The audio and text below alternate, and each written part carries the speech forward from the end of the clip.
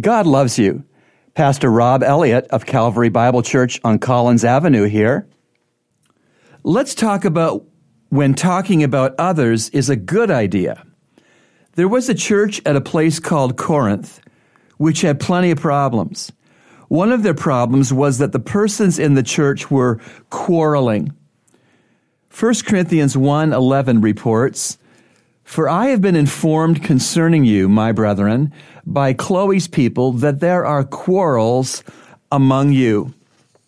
Some persons there, referred to as Chloe's people, had let the Apostle Paul know about the church quarreling, and that was a good thing that they did so.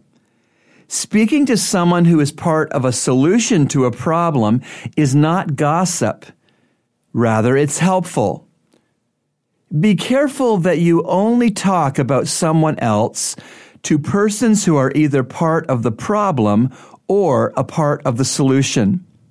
Sometimes it's good to talk about others. Verse 11 again, "For I have been informed concerning you, my brethren, by Chloe's people, that there are quarrels among you."